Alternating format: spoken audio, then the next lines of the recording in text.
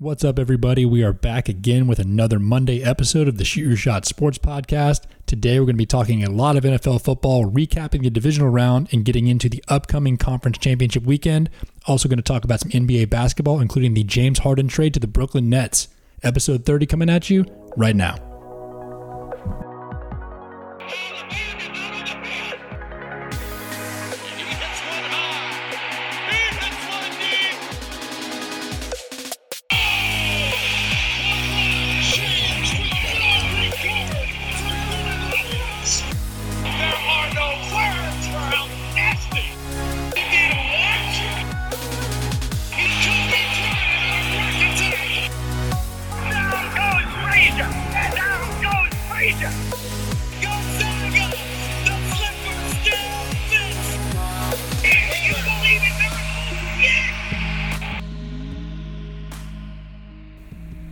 Hello, friends, family, and trolls. Thank you for tuning in to another episode of the Shoot Your Shot Sports Podcast. I'm Preston Pangburn here with my older brother and co-host Landon Pangburn.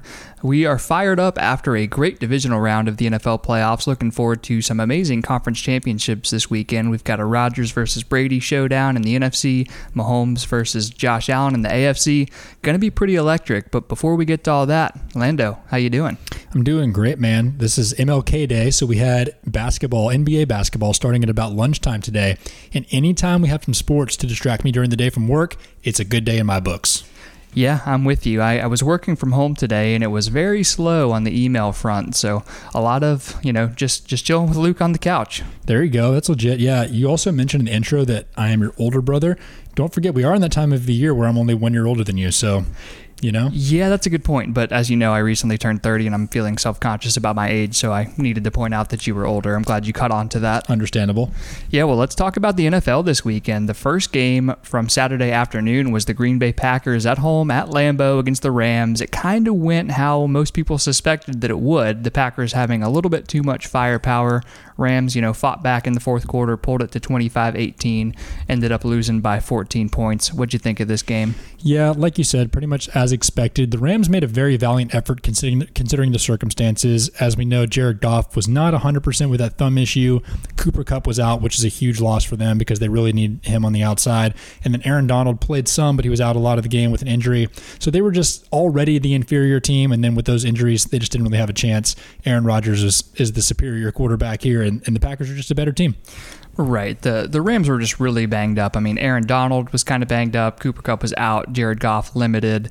So them going on the road, all the chips were stacked against them. No one really thought they had a chance of winning this game. So really, to me, the story here is Aaron Rodgers and the Green Bay Packers, and that offense has just been unbelievable. They were the number one scoring offense in the NFL this year at 31.8 points per game.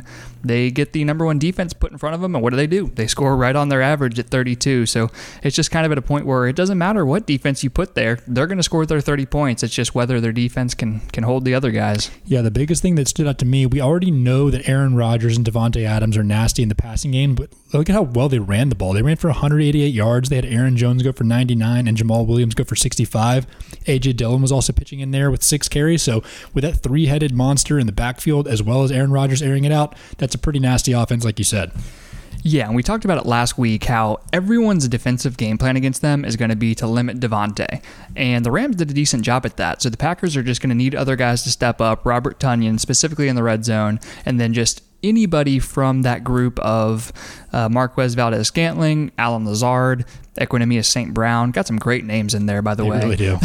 But Lazard had that long tutty. He led them in receiving yards with 96 and that long touchdown. So they're just going to need other guys to step up on the outside, and it's going to be a great showdown with them and the Bucs. Yeah, one thing we need to mention, everyone was looking forward to the Devontae Adams versus Jalen Ramsey showdown, which ended up not being too much of a showdown, really. Jalen Ramsey was targeted at 6 times during the game, and the Packers caught all 6 of those passes, including one for a touchdown. So not a great game for Jalen Ramsey, but the Packers were going to win it anyways. Right, and they got into a little bit of a scuffle on the sideline before the game. I think it was Devontae that went over to the Rams sideline and initiated it, which is kind of the opposite of what you'd expect. But yeah, it was a disappointing game for Ramsey and the whole team, but they're headed for an interesting offseason, because I saw today that Sean McVay and Jared Goff, it was described as their relationship needs marriage counseling this offseason. So as the Packers move forward to playing the NFC Championship at home, the Rams have a little bit of uncertainty going on there. Yeah, look forward to seeing how that goes this offseason. Speaking of marriage counseling / chippiness, one thing I really enjoyed all weekend was the general kind of dislike between teams that played this weekend.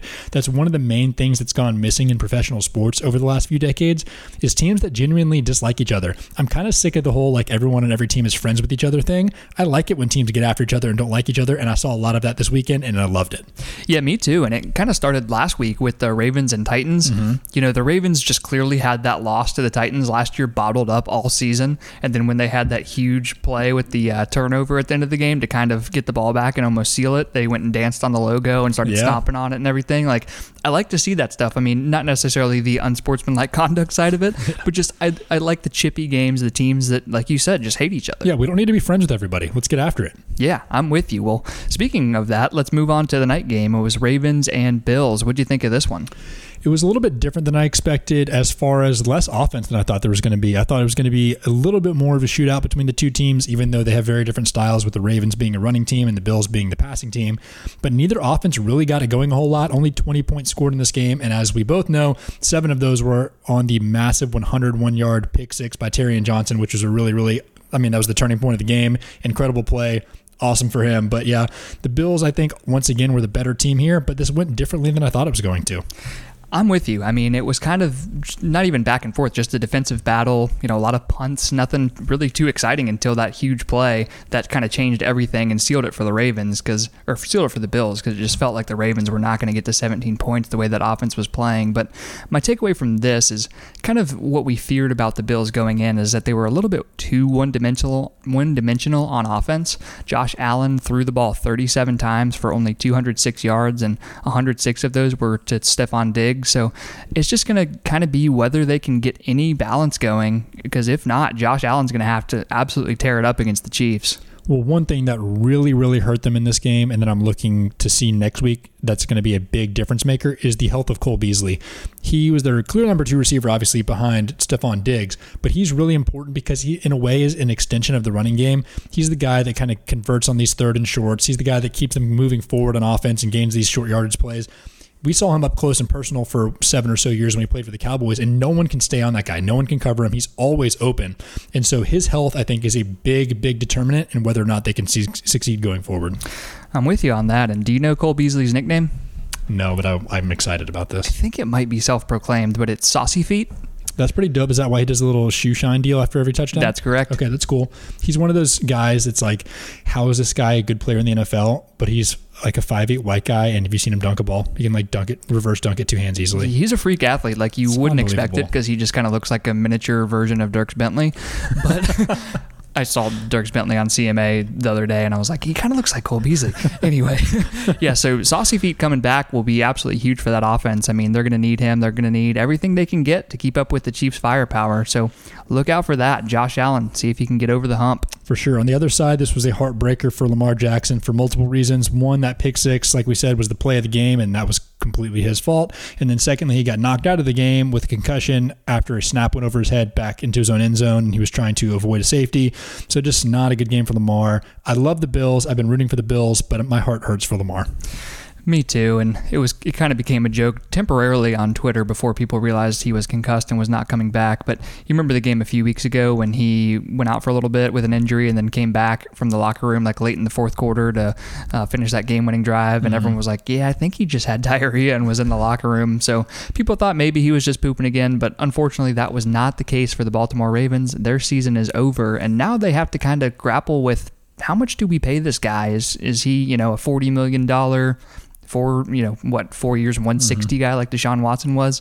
I don't know. We'll see what they do. It's a really tough call. Also, is that whole maneuver was that invented by Paul Pierce? The whole fake an injury, really have to go to the bathroom, come back perfectly fine a few minutes later? That's what he originally did, right? Pretty much. Yeah. Except he got carried off. Yeah.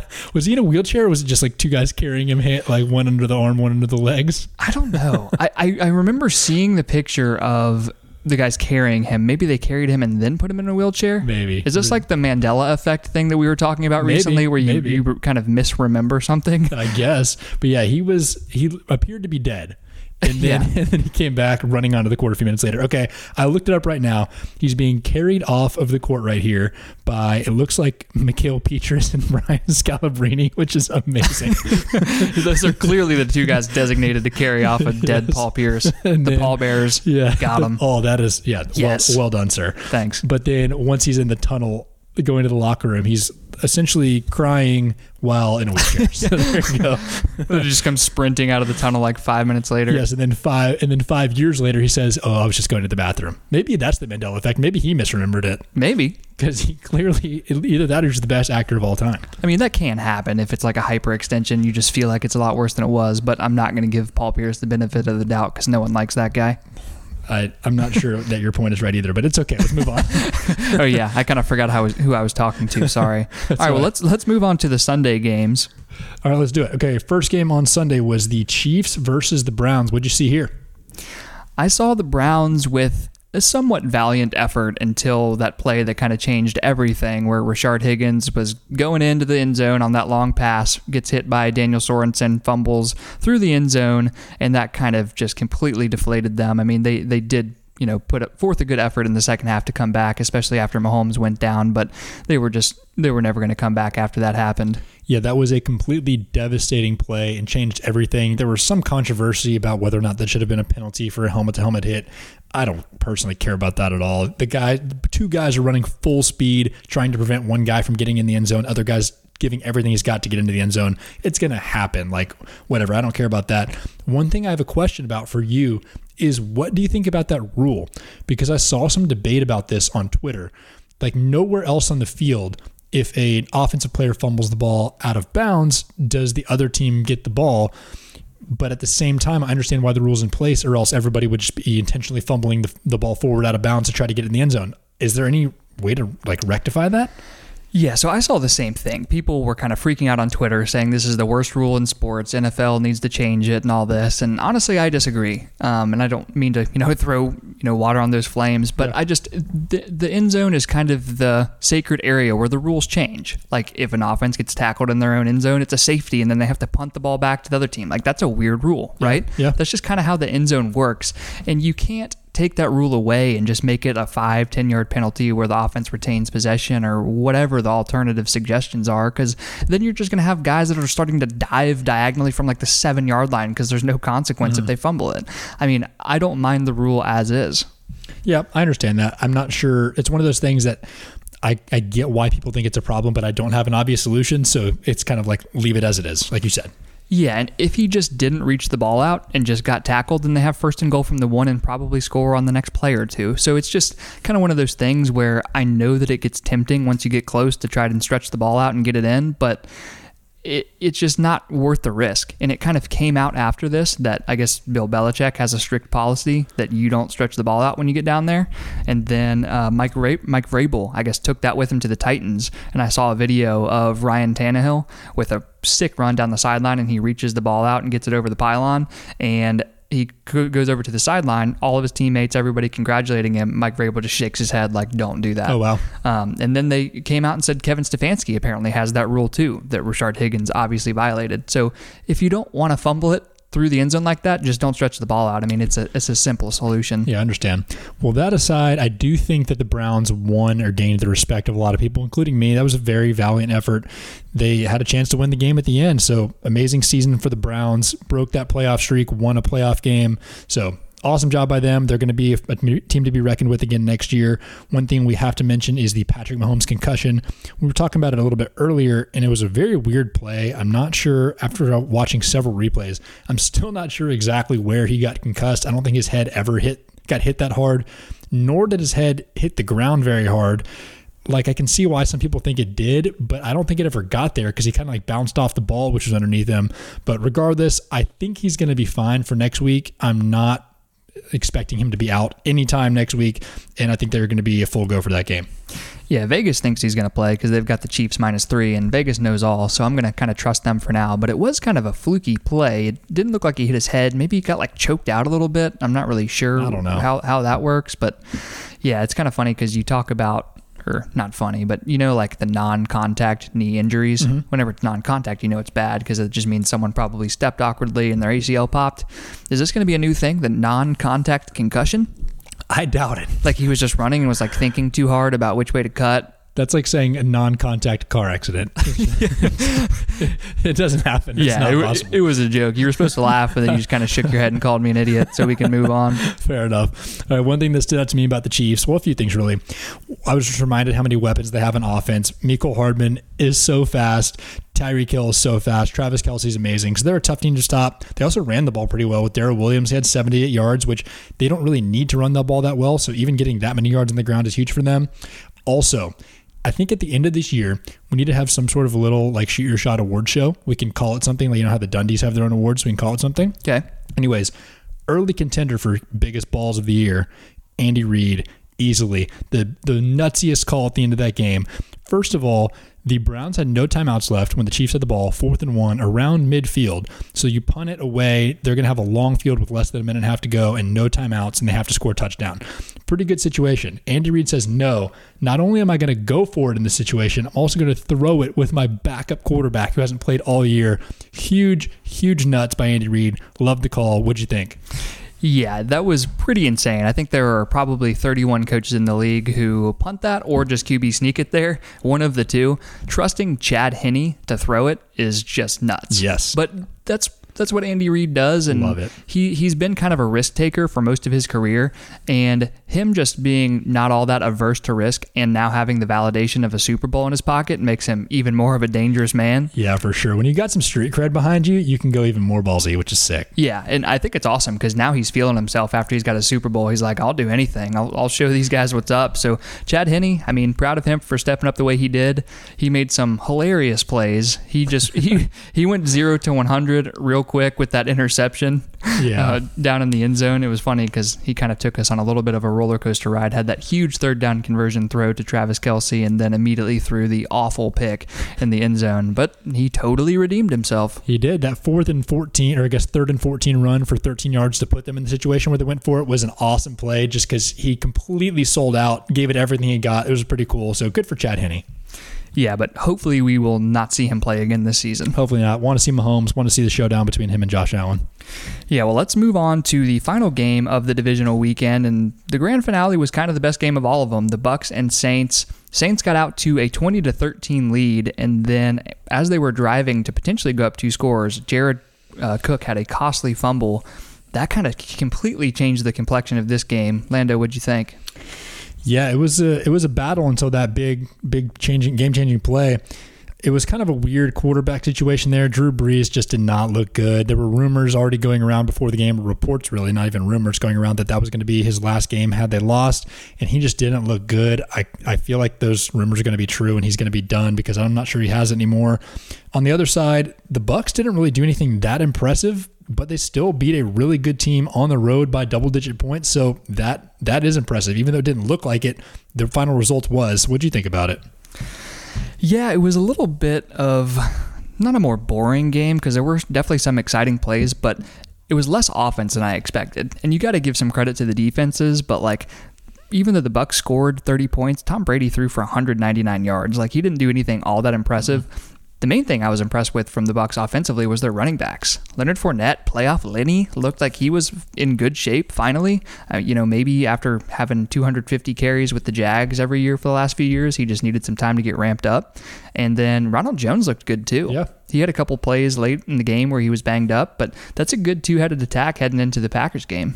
Yeah, and then we've talked before, especially going into the Packers with how well the Packers ran the ball this past weekend, is that Bucs run defense is nasty with Levante David and Devin White. So we'll see. They really have a chance. I'm not sure they're definitely not the best team, but they have a chance in that game for sure. They do. So you want to move forward to kind of talking about the conference championship games and who we're taking to win? Yes, sir. Let's do it. All right, so let's start with the NFC Championship because we were just talking about the Bucs. They are traveling to Lambeau, the hallowed frozen tundra up in Green Bay, to take on the Packers. Aaron Rodgers in the number 1 offense against Tom Brady, the GOAT. What you think? This is a tough one, and part of me wants to roll with the Bucs, but the more I think about it, the more I think that the Packers are just the better team. I think that pass rush is going to be a problem for the Bucs, Zadarius Smith especially, and then what we just talked about, the ability to run the ball, even though the Bucs are good at stopping the run, just the dual threat of running and passing that the Packers have. Aaron Rodgers on top of his game right now. I think it's going to be by a very slim margin, but I'm going to go with the Packers. I'm kind of with you on this one. It's a weird feeling just to have Tom Brady in a new uniform going up to Lambeau, because like I have this thought about the Bucs being a Tampa Bay, like playing in the Sun team, not being able to go up there. But I just feel like Brady and Bruce Arians just don't have that persona at all. Mm-hmm. Like they kind of embody like this cold weather, like gritty team, you know? So I don't know if the Packers have all that much of an advantage from that standpoint, but they just have too much momentum for me. Like the Packers with the number one offense in the league is just so good, kind of firing on all cylinders. I feel like this is a huge legacy game for Rodgers, chasing that second ring, especially playing against Brady. And I just think he's going to come to play. Just curious, do you know after this weekend how many career playoff wins Tom Brady has? Oh, man. I do know that this is his 14th conference championship, which is insane. That is wild. So to answer your question, no. He has 32 playoff wins, which is even more impressive given how many times that his team has been a bye week team in the first round, so he's missed a game. But he has 32 career playoff wins. Do you know who is second and how many second place has? Oh, man. Again, no. I mean, I'll if you guess an obvious name, you'd probably get it right. Peyton Manning? Close. Joe Montana. So Joe Montana. Joe Montana is second place all time with quarterback playoff wins with 16. So exactly twice as many for Tom Brady as second place. That's wild. That is pretty crazy. And I know that Peyton kind of had some well-documented playoff struggles, but I think he's the only guy to win 2 Super Bowls with 2 different teams. So figured maybe it was him with all those playoff runs, even if all of them weren't successful. But anyway, back to the NFC Championship. I think the Packers have a little bit too much momentum, and they remind me of the 2017 Falcons. I don't know if you remember that team, like everyone thinks about them from the Super Bowl, but they absolutely steamrolled the NFC. Mm-hmm. Like they were playing in the last game ever at Georgia Dome against the Packers in that game, and just kind of beat the crap out of them. Mm-hmm. And I just think that's where the Packers are right now. I don't think anyone's going to beat them except maybe the Chiefs. Yeah, they're rolling right now, and it's really hard to bet against them. It's hard to say that Tom Brady's not going to win a game, especially a game this big and cold weather. It just feels like a Tom Brady game, but I think we're both going to roll with the Packers. Yeah, I'm going Pack 34-24. Ooh, you're going pretty high scoring. I'm going to go a little bit lower scoring. I'm going to say Packers 27-21. Wow, okay, so you're going a little lower. The over-under on this game is 51, so I guess I'm taking the over, you're taking the under. I kind of hope it's a shootout between Rodgers and Brady, but let's move on to the AFC Championship game. Another great quarterback matchup. 2 MVP candidates from this year. I think they both finished top 5 in the voting. It's Josh Allen and Bills Mafia traveling to Arrowhead Stadium to take on Patrick Mahomes and the defending Super Bowl champion Chiefs. What you think about this one? Oh, man, this is what I've wanted to see for a long time now. Once the Bills kind of showed out in the regular season, I saw how good they were. Everyone's known from the beginning that the Chiefs were a team to beat, so this is just a collision of the Titans. I think most of the things in my head are telling me to go with the Chiefs, but they did show a little bit of vulnerability. Patrick Mahomes might not be 100%, even though he's going to play. I'm rolling with the Bills. I think they're just going to ride Josh Allen. They're going to ride that defense, and they're going to take it to the Super Bowl. Okay, wow. Upset there. I mean, the spread's only 3, which is a lot of respect for the Bills, especially going on the road to Arrowhead, which is a tough place to play, even without fans. But yeah, this one, it's going to be amazing, and I really hope that Patrick Mahomes is 100% because I think this could be an absolute shootout, especially given the way that the Bills don't run the ball. They could both just be airing it out the whole game. But anyway, an underlying storyline here that I wanted to talk to you about was Andy Reid is hosting his 3rd straight home conference championship game, only the 2nd time a coach has ever done that before. Lando, trivia, do you know who the first was? It's hard not to guess Bill Belichick, but that seems too obvious. Yeah, it was Andy Reid with the Eagles. Wow, that's pretty impressive. And the NFC Championship, yeah. And Andy Reid, he was with the Eagles for 13 years. For 10 of those years, a defensive assistant and ultimately defensive coordinator for him, Sean McDermott. That's pretty interesting. That is interesting. And it's going to be an incredible matchup of 2 really good, really well-respected coaches. Andy Reid going for his 2nd Super Bowl. He's already a first-ballot Hall of Famer, I think, at this point. Sean McDermott kind of trying to cement his legacy, too, get his first one. So I'm really looking forward to the X's and O's of this game. Yeah, for sure. There's been talk for a long time about the Bill Belichick coaching tree and how many good coaches have come from under his tutelage. I feel weird saying the word tutelage, but The Andy Reid coaching tree has been growing and being talked about more recently, including guys like Sean McDermott and Matt Nagy. There's a few other coaches in the NFL right now that are coming from him. So he's a stud. Balls of the year.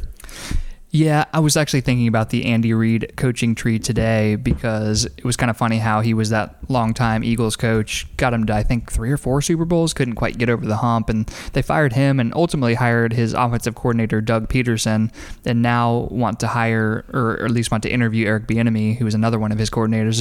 It's just funny to fire a guy and then try to hire everyone from his tutelage, like you said. Yeah, so like John Harbaugh, Doug Peterson, Ron Rivera, Sean McDermott, Brad Childress, Matt Nagy, all those guys are from Andy Reid. It's pretty impressive.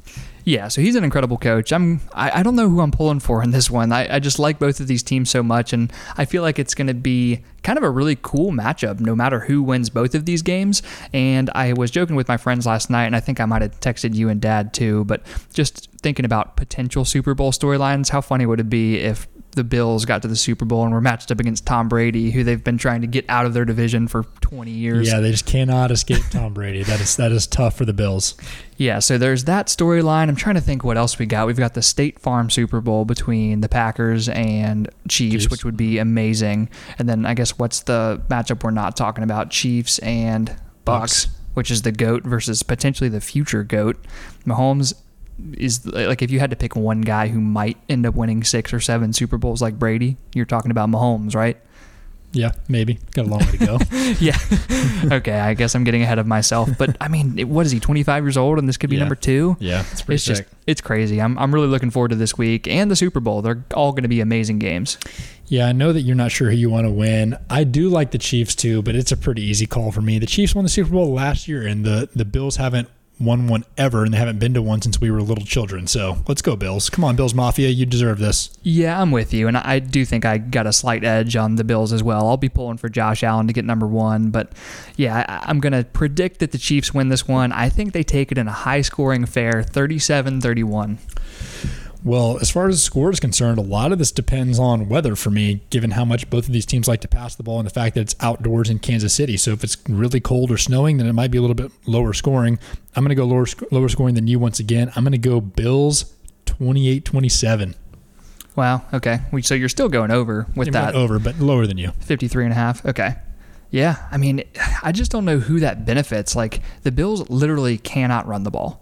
Like, they don't even pretend. I think I saw that their offensive coordinator, Brian Daboll, ran 19 passing plays of their first 20 plays this past week. Like, that's kind of unheard of.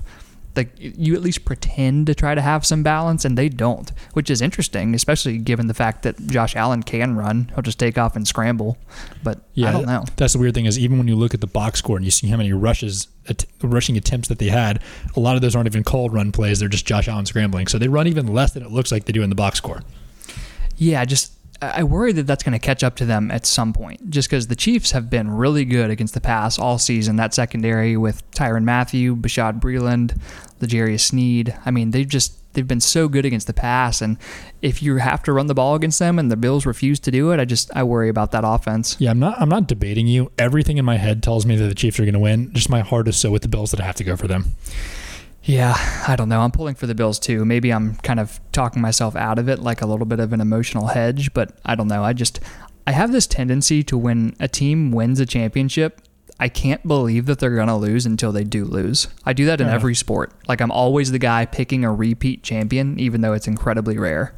Fair enough. Well, we've pretty much come to the end of our NFL talk, and I looked at the TV a second ago, and the Suns are currently playing the Memphis Grizzlies. And DeAndre Ayton was on the screen, and I had a very brief moment of confusion because either DeAndre Ayton is aging as fast as Greg Oden, or we have just jumped forward 20 years in a time machine. Which one is it? Yeah, I don't know. DeAndre Ayton, he's one of the guys who, like, you got to dig up his birth certificate. Who was the Little League baseball player back in the day? Danny Almonte. Yeah, he was just striking out like 20, 12-year-olds a game as a, 14-year-old? He was like 16. Okay, this is the funny part, is not only was he like 4 years older than all the kids he was playing against, he was also really good. Like, he ended up in the minors, I think. Like, he's just a nasty 16-year-old just can't have a bunch of 12-year-olds. I am 12. That is savage. You hate to see it. I mean, it happens in the major leagues too, like Miguel Tejada, potentially Albert Pujols. You never know. Albert Pujols, now that he has gotten into his supposedly 40s, is looking like he's even older. That guy can't hit a baseball at all anymore. He can barely move. He can barely stand. Yeah. Yeah. He's not a good baseball player anymore, but he's still owed like $60 million next year, so good for him. Yeah, well, off of Albert Pujols, let's go back to NBA. James Harden traded to the Brooklyn Nets. We said we wanted this to happen before the season because it would be an absolute movie in that locker room. We haven't really seen the full concoction in the locker room yet because Kyrie Irving has disappeared, apparently. But what did you think of the trade? Well, there's a lot to talk about here. Yeah, first of all, it still remains to be seen what the Nets are going to look like with that full squad, with all three of those guys in the same locker room and on the court at the same time. It was a really interesting trade. It had to happen. We all knew it was just kind of building and building until it had to happen. James Harden stopped caring at all. He wasn't even playing hard, even pretending to play hard his last few games with the Rockets. So this had to happen. The Rockets got a really good haul for him. They got 4 first-round picks, 4 pick swaps, and a few players. So not a bad trade for them. They have a long-term future ahead of them trying to rebuild and kind of gain some talent, but they got a few pieces to start with and some draft capital, so that's pretty good for them. As far as the Nets are concerned, I think it's going to be so interesting. It's weird because they've played one game so far. They're about to play their second one in like 15 minutes, but they played one game so far with Kevin Durant and James Harden without Kyrie Irving, and I think that duo is pretty darn good together. Like that's a team to be reckoned with right there. I feel like they get worse with Kyrie Irving, both in terms of team chemistry and in terms of like on-court balance. I'm not really sure how they play with all three of those guys at the same time. So it's going to be really fun to watch. It's going to be the number one storyline for probably the rest of the regular season. Yeah, it probably is, and it's a little bit of deja vu with the Brooklyn Nets. This time, I think that they are much better off, but you remember when Mikhail Prokhorov acquired the Nets back in the day, and they just kind of immediately mortgaged their future for like the aging superstars from the Celtics with KG, Paul Pierce, Ray Allen, and everyone was like, what the hell are you doing? This time is much better than that. I mean, these guys are better, they're a little bit younger, so they're going to have, maybe a more extended championship window, but if they don't, they just ruin the franchise again for 10 years. Yeah. Do you think all three of these guys are on the team for game 1 next season? No. If they win the championship, maybe, and if they don't, then no. But I feel like even if they win the title, but Kyrie feels like he's third fiddle, he's going to want out. Yeah, Kyrie already wanted out. We've talked about this before. Kyrie already wanted out when he was second behind LeBron with the Cavs. He couldn't handle being the second best player on the Cavs, even though they beat the 72-win Warriors for a championship. He wasn't happy with that. So how's he going to be happy being clearly the third best option on his own team? I just don't see it happening. Yeah, and I know a lot of people historically haven't enjoyed playing with LeBron, apparently. So if you wanted to give him a little benefit of the doubt before he went to the Celtics, but then he forced his way out there too, and that's kind of like a historically well-run championship franchise. So I just don't know what this guy's deal is. But to answer your question, no, I think one of them's got to go. But I mean, Harden, as long as he's playing the way he is now and KD looks fully healthy, that's a team that could win a ship. Well, KD's killing it. He's averaging over 30 points a game. I think he's the second leading scorer in the NBA right now, so he looks really good. One really weird thing about Harden is in the last week, between his last game with the Rockets and his first game with the Nets, it looks like he lost 20 pounds. It looks like he was wearing a fat suit for his last week in Houston. What is that? He's wearing Michael Klump's fat suit. It was pretty weird to see, and people have speculated or joked that he was wearing a fat suit and that he's going to mail it to Deshaun Watson now so that he can force his way out of Houston the same way that Harden did. But yeah, I don't know. James Harden, he just clearly made up in his mind in the offseason that he was just going to be a complete jerk until they traded them, and it worked. So keep an eye on the Nets. They're a contender. Yeah, probably not the best way to handle it, but I think it ended up working out pretty well for both franchises. Yeah, it's another thing that bums me out about there not being fans this year, because his return to Houston, I feel like, is going to be pretty amazing. I think there are going to be some pretty ravaging boos. Yeah, for sure. I can't wait to see more come out about the personalities of these three guys on the same team. Kyrie Irving is just becoming more and more apparently a nut job every day that goes by, with him disappearing from the team and not wanting to play and burning sage on the court before the game, believing the earth is flat. You've got Kevin Durant, who just cannot take any criticism whatsoever.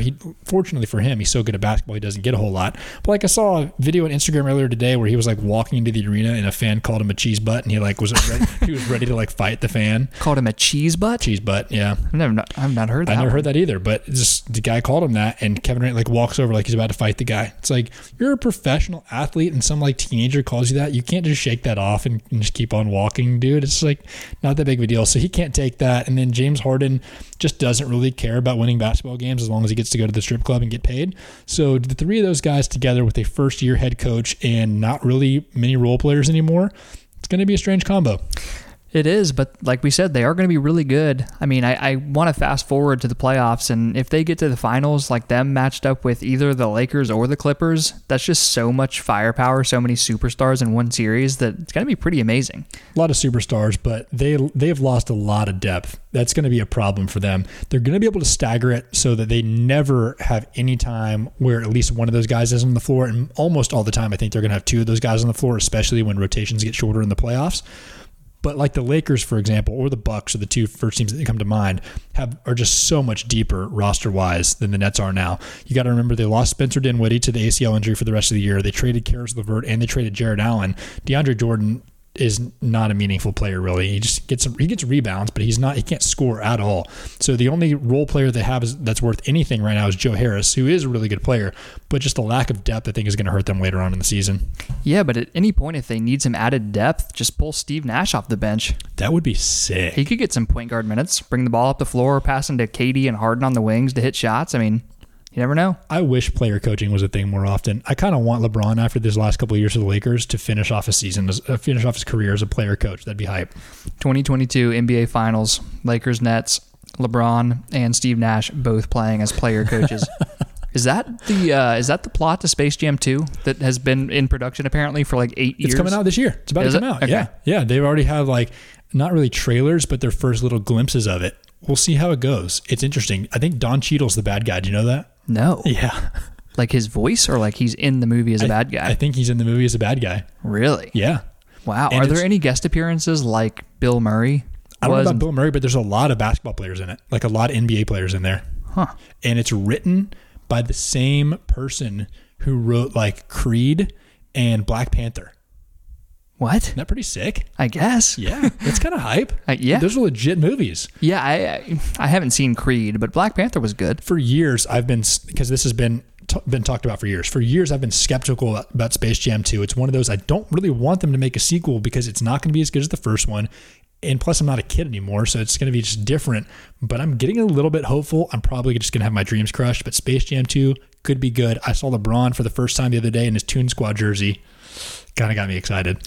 Yeah, the jerseys are definitely pretty modern, a little too modern for some people's tastes, but I didn't mind them. They're fun. Yeah, I kind of probably would have preferred the throwback Toon Squad jerseys, just keep them the same, but what can you do?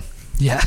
All right, well, we came into this episode planning to talk about the conference championships in the NFL and a little bit of an NBA update, kind of veered off talking about Albert Pujols and Space Jam. Love it. But now that we've covered those topics, is that about it for today? I think that's it. All right, let's do it. Well, thank you, everybody, for tuning in to the Shoot Your Shot Sports Podcast. We appreciate you listening. Please leave us some ratings and reviews on Apple and Spotify. Thank you, and have a good week. See ya.